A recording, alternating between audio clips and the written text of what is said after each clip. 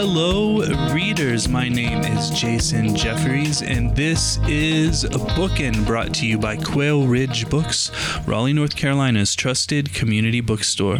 My guest today is John Peterson. He is a leading expert on Dungeons & Dragons and role-playing games, and is the author of Playing at the World, Dungeons & Dragons Art and Arcana, Heroes Feast, and The Elusive Shift. His new book is Game Wizards, The Epic Battle for Dungeons & Dragons, which is published by our friends at MIT Press. John, thank you for joining me. Oh, thanks so much for having me, Jason. It's a pleasure to join you here. It sounds like your bookstore is pretty awesome. I can't say I've been. I was reading up on it on the web, but you're doing good stuff. Independent bookstores, I'm always happy to support and come out for them. So, thank you, John. Thanks for joining me, and I hope that someday after we've gotten through this pandemic, you'll be able to visit us here. Well, first, John, speaking of the pandemic, let me ask you, how have you been doing over these past couple of years, and what has this time during COVID-19 been like for the average player of Dungeons & Dragons? So obviously, this has been really weird. I mean, I'm one of those people that used to travel a lot, was on planes a lot, was going to conventions and things like that. And obviously, that came to a grinding halt. And you really do. I mean, you feel very disconnected. Fortunately, we do have these online tools that let people both just socialize, but also play. And that's where a lot of play is obviously moved to. And, this has been a long time in the mail, right? There's been a real trend over the past couple of years before the pandemic towards people conducting their games online, just because people live in so many different places. There's so much remote work and things like that these days. And moreover, the immense popularity of some of these streaming shows, in particular, Critical Role, things like that, have kind of shown people the possibilities of doing games online and kind of posting them up and having that be an experience that people can both watch as well as participate in. And so I think we were ready. The gaming community was like strangely ready for this to come. So many of the tools for it had already kind of been popularized before this came about. But there's no doubt it's been weird and dark and awful. And I'm hiding out in the woods in Maine now. It's until the world gets its stuff together. Like, that's where I'll be spending my time. Yeah, nice. Where in Maine are you? A little town called Biddeford. All right, very nice. I've driven up to Limestone, I think, which is, almost Canada, basically, but beautiful state. And yeah, the first time that I think I really knew that COVID-19 was a thing that was real and happening a couple of years ago, I think I was in a grocery store and I overheard someone saying, "Oh no, my dungeon master got COVID." So I guess it happens. But let's now dive into your book, Game Wizards. Are you a Dungeons & Dragons expert because you play Dungeons & Dragons, or because you were just fascinated by the game? I mean, I think I transitioned at one point. If you looked back, to the 2000s, I was playing very heavily in campaigns I ran and campaigns my friends ran. And I was also playing a lot of like online games like World of Warcraft. I was like super into early WoW. And, I kind of had a transition point where I was spending a lot of time gaming and got more interested in the history and just started spending more time studying and writing and collecting and researching than I really spent playing. And that's still true today. So it kind of got started because of the avidity of my playing, but has kind of transitioned, I think, more into now it's something that I study more than I play. Yeah, great. Is there a game that you're playing a lot right now? Can't say that I am. This has been a weird couple of months just in terms of other projects that I'm working on that are due. So I haven't really had much of a time to play anything. Yeah. Also, moving to Maine is something. I was in San Diego previously. I had to pack up everything and like get to Maine, and I'm still not unpacked. I think I moved in like September or something. And so, it's just a lot going on, as with everybody. Yeah, wow, that's a kind of a dramatic move, San Diego to Maine. It's pretty much almost as far as you go. Probably Seattle to Miami is farther, but right. It's pretty much as much of a remove as you could manage. Yeah, absolutely. Well, thank you, John. So, for our listeners, can you please introduce us to Ernest Gary Gygax and tell us how he came to sell Dungeons and Dragons to game players through his company, TSR? Yeah, that's a big one for me. I mean, it's the kind of thing I write entire books about. So Gary Gygax was a Midwesterner. He was in a little town called Lake Geneva, Wisconsin, where he had spent most of his life. His mother was from there. And, Gary was someone who had a job as an insurance underwriter, which he lost in 1970, I think in part because he was playing too many games. He was really like more focused on what was then a wargaming community that he belonged to. And these war games that Gary Gygax played, when you think of a war game, you may be thinking of a board game made by a company like Avalon Hill, a game like Gettysburg, where you recreate the Battle of Gettysburg, or, he was really into those. And then he got increasingly into miniature war games. And this style of wargaming was something that was maybe more artisanal. It's not something you kind of bought in a box and unpacked what was in it, and then you kind of, just play it on the table in 15 minutes, right, with your friends. This is much more of you craft these miniatures, you craft this elaborate, realistic battlefield miniatures we'll fight on, and you often devise your own rules. And Gary in 1971 had gotten very interested in the medieval period as a period to simulate in war games. And he produced this game with a friend of his, Jeff Perrin, that was called Chainmail. And Chainmail had in the back of it what he called the Fantasy Supplement. The Fantasy Supplement for Chainmail contained all of these rules for orcs and dragons and Ents and Balrogs, and had wizards who could cast spells like Fireball and Lightning Bolt and Phantasmal Forces and things like that. And, this kind of started to take off. And this led Gary ultimately, because the company that had published Chainmail, was called Gaiden Games, basically went under in 1973. When he had started working with another gamer, a guy named Dave Arneson, on a game that was to be called Dungeons and Dragons, he had to found his own company basically to publish it. And so he and another local childhood friend of his managed to cobble together enough cash to put out 1,000 copies of this 3-volume, little kind of primitive pamphlets and a cheap wood grain faux box that was called Dungeons and Dragons. And that's really what started it all at the beginning of 1974. Excellent. Thank you so much. And people here in the South are still recreating the Battle of Gettysburg in a different way, unfortunately. Hopefully, folks will move on at some point. But thank you, John. Friends, this is a good time to mention the Crooks Corner Book Prize, what Pulitzer Prize winner Charles Frazier calls the coolest book prize in the country. Awarded annually for the best debut novel set in the American South, the $5,000 prize is intended to encourage emerging writers, whether published by established publishing houses, small independent publishers, or self-published authors. This year's winner will be chosen by best-selling novelist and poet Ron Rash and will be announced in January 2022. For more information, visit www.crookscornerbookprize.com. John, back to your book. You mentioned Lake Geneva, Wisconsin. Is Wisconsin, specifically Lake Geneva, I suppose, a state and environment that lends itself to fanaticism around tabletop gaming? I think it's a small town. It's it was originally a resort town, Lake Geneva was. Like, people who had a lot of money in Chicago, they would build mansions, right, along the shores of Geneva Lake. It was a place you'd go in the summer, you'd ignore in the winter. By the time D&D came around, actually, of all things, Playboy had built a resort in Lake Geneva. And so that made it kind of more of a winter sports destination. They had golf clubs, golf courses there, but they did like skiing and would have famous singers come and do acts in their lounge and things like that. Mm-hmm. But it was, it was really a place where there were kind of townies, who were, middle class, lower middle class, often working, in factories, things like that around Wisconsin. And then there were rich people who came and kind of, would be there for a bit in the summer. And so, I mean, it's the kind of place where in the long winter months, you don't have much to do. There's a lot of snow. There's not a lot of people. There's not a lot of nightlife. So in that sense, I think it does lend itself to people getting together at each other's houses and wanting to do something like sit around the table and create an amazing world that they can play in. Absolutely. Thank you, John. It sounds like a lot of fun.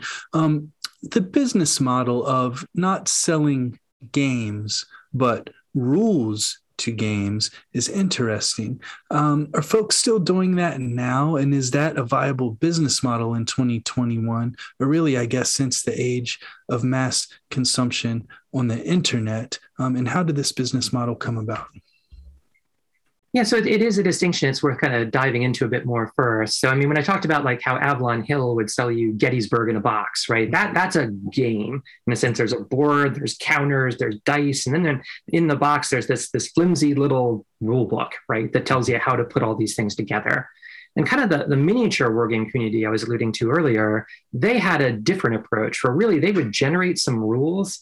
But, again, just imagine that flimsy stapled rule book being your product, right? That was good because everything else you made yourself or you staged yourself. And, anybody who knows people that are into historical figures know people dedicate an endless amount of energy to painting them, making sure that exactly the right color for this uniform and this flag and that, the armaments are correct, everything else, and figuring out how to create a terrain, maybe on a sand table, right, that can accurately contour the battlefield of some particular, of Quatre Bras in the Napoleonic Wars or something like that, right? That community really looked at rules as, something that wasn't worth like a lot of money. It's something you might publish in an amateur magazine. They would call them fanzines at the time. Maybe you could convince people to pay like a couple bucks for them if you put a lot of work into them and they had a lot of good historical information. And so that was really the business model that TSR took up when they published D&D. They originally marketed it as rules for fantastic medieval war games campaigns. The term role-playing game wasn't around yet, right? And so, they looked at this like a set of guidelines that would just kind of help you make the kind of game you wanted to play. And I think that's still a very vital business model today. I think when you look at the books Wizards of the Coast sells for 5th edition D&D today, the Player's Handbook, the Dungeon Master's Guide, the Monster Manual, they are indeed in that exact spirit, rules for you to go out and make some cool stuff with yourself. Think up your own world. There's a great line at the end of the original 1974 D&D rules that says, "Why let us do any more of your imagining for you? Like, go figure it out."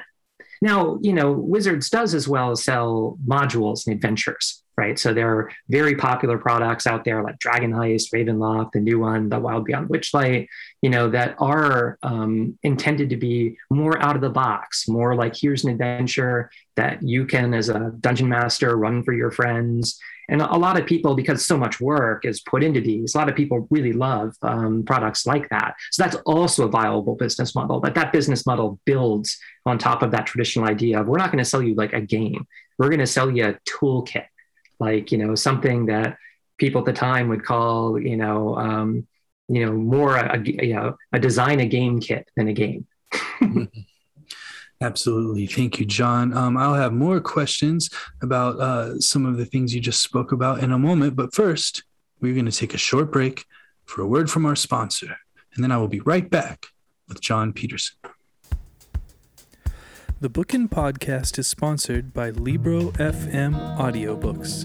Libro FM lets you purchase audiobooks directly from your favorite local bookstore, Quail Ridge Books. You can pick from more than 100,000 audiobooks, including New York Times bestsellers and recommendations from booksellers around the country. With Libro.fm, you'll get the same audiobooks at the same price as the largest audiobook company out there. You know the name. But you'll be part of a much different story, one that supports community. Listeners of Bookin' can get a 3-month audiobook membership for the price of one. Go to Libro.fm, that's Libro.fm, and enter Bookin', Bookin, in the promo code space. With each listen, take pride in knowing that you're supporting local bookstores. I'm back with John Peterson, author of Game Wizards, The Epic Battle for Dungeons & Dragons, which is published by our friends at MIT Press. John, you mentioned fanzines earlier. Can you please tell us about fanzines and how Gary Gygax's contribution to them contributed to the rise of Dungeons & Dragons? Before there was an internet, there were fanzines. Or I might even, and I mean that in a very expansive way. Like a lot of what we take as the culture of participating in online forums and social media and so on was anticipated by, and indeed, like there's even like a historical causal line you can draw from these science fiction fans who were pioneers of fanzines and, starting back in the 30s up to the 60s, and the kind of discourse that you see on internet, online forums. It was a place where, outside of the prozines, that's what they contrast them with, professional magazines were made in science fiction fandom. A fanzine was more a place that anybody could just kind of put up their ideas, maybe their reviews, maybe, hey, I've got some idea for how a game should work that could work like this. It'll be a little sketch. You won't get any money. Maybe you get a couple bucks for like publishing an article in a fanzine that the fanzine was doing quite well. But for the most part, it was just an open forum of ideas. And there's a particular category of these fanzines that are called amateur press associations, or APAs. Mm-hmm. And these have become extremely popular in science fiction fandom, and they played a huge role early on in how science fiction fans came to embrace D&D. And when we say science fiction fandom at the time, that really encompassed both fans of fantasy fiction and things we consider to be science fiction. Any kind of like genre or horror, things like that, were kind of bundled, into this community that was then called science fiction fandom. And those people really brought to D&D and its rules when it came out a striking new perspective.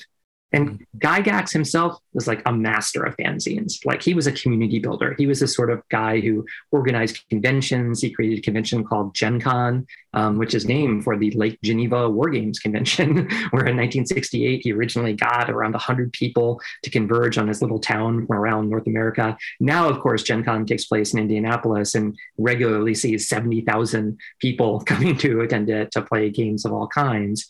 But even more than conventions, probably fanzines were the main way that Gary Gygax socialized the ideas that led up to D&D. He founded clubs. These clubs would have fanzines. One famous one was called the Domesday Book, which was the magazine of the Castle and Crusade Society that both Gygax and Arneson participated in.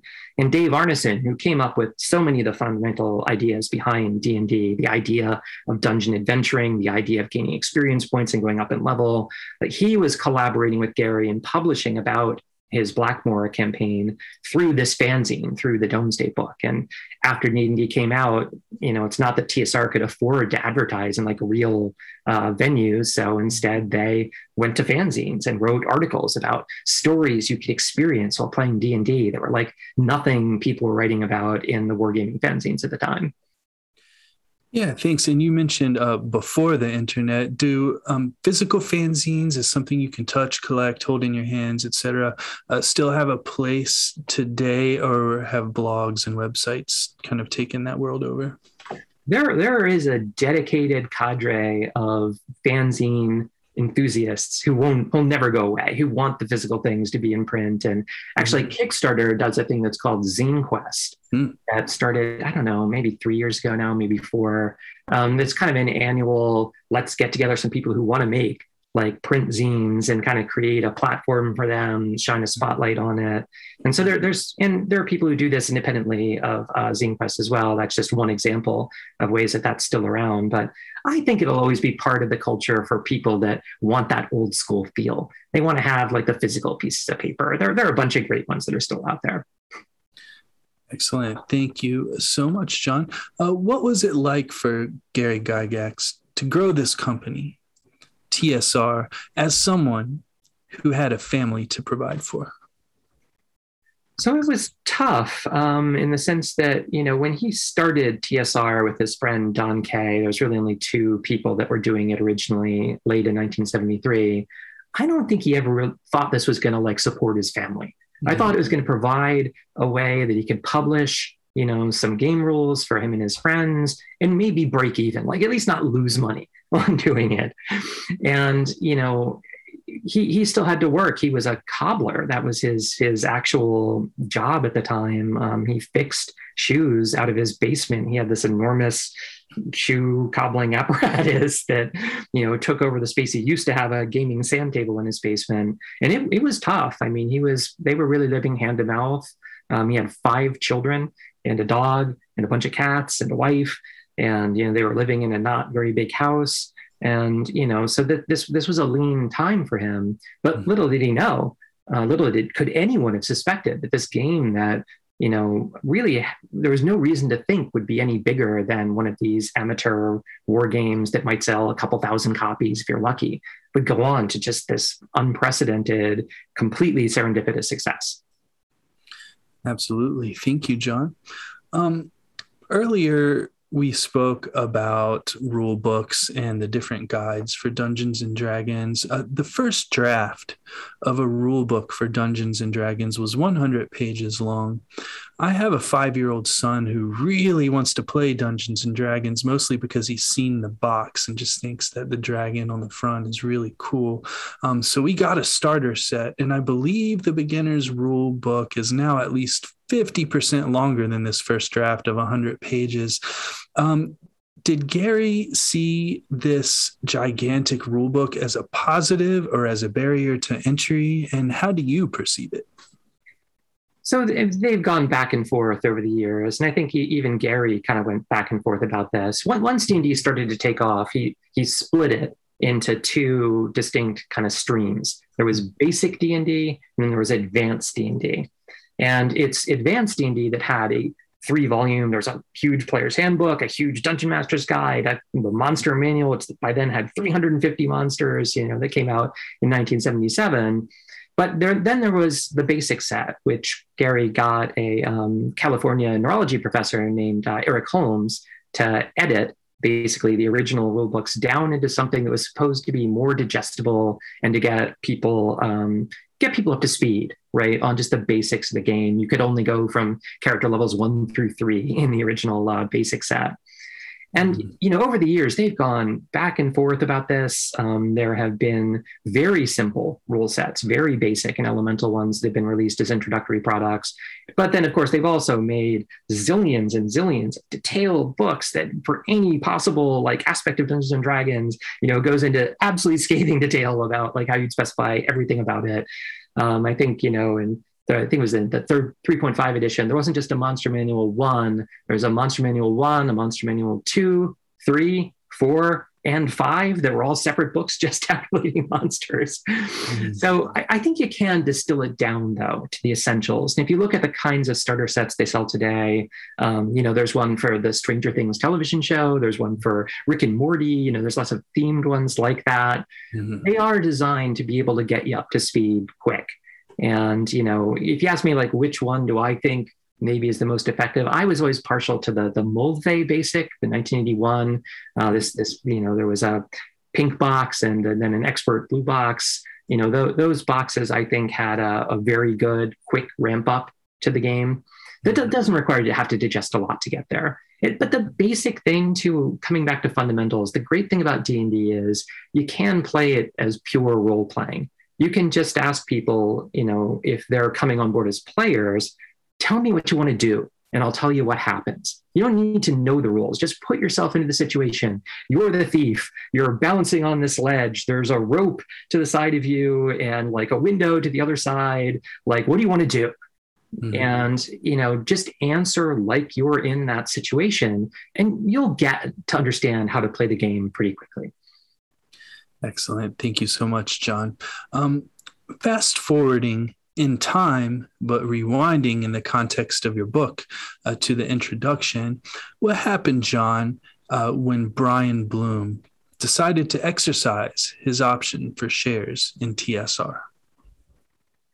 Yeah, so this is a bit of a long story. And, when you look at D&D, I guess I want to preface it by saying when you look at D&D as a game, as what it's really achieved in terms of its innovations, the impact it's had on all of us as people, I have nothing but good things to say about it. I love D&D. It's made a huge difference in my own life. When you look at TSR as a business and, look at Gary Gygax, as I said, was a cobbler, ending up president of this company that initially was making nothing, but then it's making $20 million, almost $30 million by the early 1980s. A lot had changed. And Gary had a business partner named Brian Bloom, who actually came on board quite early. They needed his family's money basically to be able to pay the printer's tab for the very first edition of D&D. So he and his family were always major shareholders in the company. As the company got bigger and bigger, there were more layers of management, more delegation. Gary and Brian didn't exactly see eye to eye.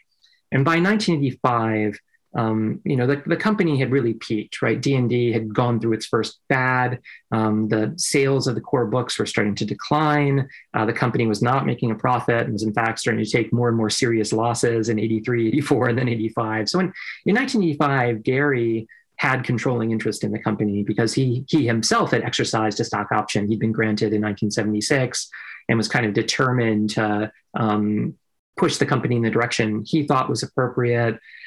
And, then there was this moment where Brian Bloom exercised his option, which basically put enough shares in play that Gary probably would no longer have controlling interest in TSR. And this is the moment that starts Game Wizards. We started off by looking at a day in 1985 where Gary learns that he probably doesn't control TSR and thus Dungeons and Dragons anymore. Mm-hmm. And then wind the stack all the way back and say, what did this really mean back then? How do we understand what it must have meant to Gary Gygax to be about to lose TSR and D&D? Well, to know how far he came, you have to look at just how humble the beginnings were. Absolutely. Thank you, John. And finally, a bit outside of the context of this book, what happened to Dungeons and Dragons when Wizards of the Coast took over ownership?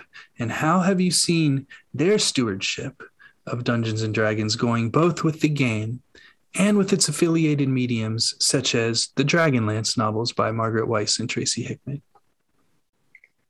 I mean, so I work with Wizards, right? I mean, you mentioned I worked on a book called Art and Arcana, another called Heroes Feast. Those are D&D books. And so, I mean, I obviously do not think that Wizards is a company that has done a bad job with this. I think something as miraculous in some ways as the fad that brought D&D to its ascendancy in the 70s and 80s has happened since 2014. Mm-hmm. I mean, it was really a time before that where a lot of people thought games like World of Warcraft had simply taken over and the tabletop role-playing would be irrelevant. Mm-hmm. And there was a remarkable, again, very surprising chain of events that began with the release of the 5th edition in 2014 that has now made the game, by every metric I'm aware of, more popular than ever, like radically more. We're talking, 50 million people worldwide who are now believed to be regular players of Dungeons and Dragons. These are numbers that put to shame the numbers that, TSR could bandy around in like 1982 at the height of the initial fad. So clearly we're in a moment. And that moment, I think TSR can claim, or Wizards of the Coast can claim a lot of the credit for like where the game has come in the past, 7 or so years now. And yeah, I mean, they brought back a lot of classic properties. One of the things I do love about Wizards, and you'll see this in books like Art and Arcana, is how reverential they are of some of the original dungeons, of some of the original ideas. And so properties like Dragonlance, I think it's very important for them to bring them back. And as everyone is probably aware who follows these things, Tracy Hickman and Margaret Weis are working on new Dragonlance material, which I don't know when this is going to air, but it's coming out imminently. And, the fact that Wizards is really supporting those efforts and supporting a return to so many classic campaign settings from the early days of the game, I think is wonderful. I think it shows a fidelity to the roots of the game that is very admirable. And so you probably won't hear me say a bad word about them and their stewardship. I think they're doing pretty well. Absolutely. And we should mention the Art and Arcana book is the New York Times best-selling Art and Arcana book. And do you think that Wizards of the Coast it has lended to the growth and popularity of the game by way of being able to reach out to other properties like Stranger Things, Rick and Morty, Magic the Gathering, etc.? So the synergy with Magic is an interesting one. They just did a new Magic set this year that's called Adventures in the Forgotten Realms, where you can actually enter dungeons while playing Magic, the card game, which is pretty cool. I actually kind of like AFR. But I think that these synergies are more an effect of the game's popularity than a cause of it, in the sense of it's really because D&D has become such a big deal that you see, and again, Stranger Things itself, its invocations of D&D, when the Duffer Brothers started it, are part of that cultural movement, that return to this more analog, more personal, artisanal. Hey, me and my friends sit around the table. We're the only people that has to love the experience we're having. That's one of the things that's so phenomenal about D&D as a platform for personal creativity of its players. I think that those things are much more responsible for the resurgence of the game. I think really the fact that you now have starter sets themed by Rick and Morty, and there's a whole even Rick and Morty crossover comic book series that the author Patrick Rothfuss and Jim Zub, did for I forget which comic company they did it for, but maybe IDW. Those kinds of things I think are really more symbols of its popularity than causes of it. Absolutely. And we do, of course, sell Game Wizards and the Rick and Morty Dungeons and Dragon crossover comics at Quill Ridge Books with free shipping. Well, thank you, John. And thank you for writing this fascinating book that is perfect for fans of Dungeons and Dragons, fans of the entertainment industry, and fans of a good business history. Listeners, I've been speaking with John Peterson, author of Game Wizards, The Epic Battle for Dungeons and Dragons, which is published by our friends at MIT Press. John, thank you so much for joining me. Thanks for having me, Jason, and best to you in the indie bookstores out there everywhere. I hope the pandemic hasn't been too hard on you guys.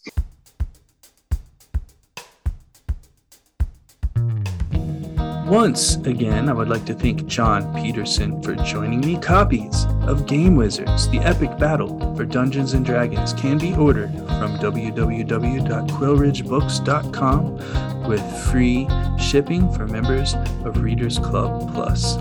I would also like to thank our sponsor, Libro FM Audiobooks. Please navigate over to Libro FM and enter the promo code BOOKIN, that's BOOKIN, in the promo code space to get one free audiobook and support your favorite local independent bookstore in the process. My name is Jason Jeffries, and this has been Bookin'.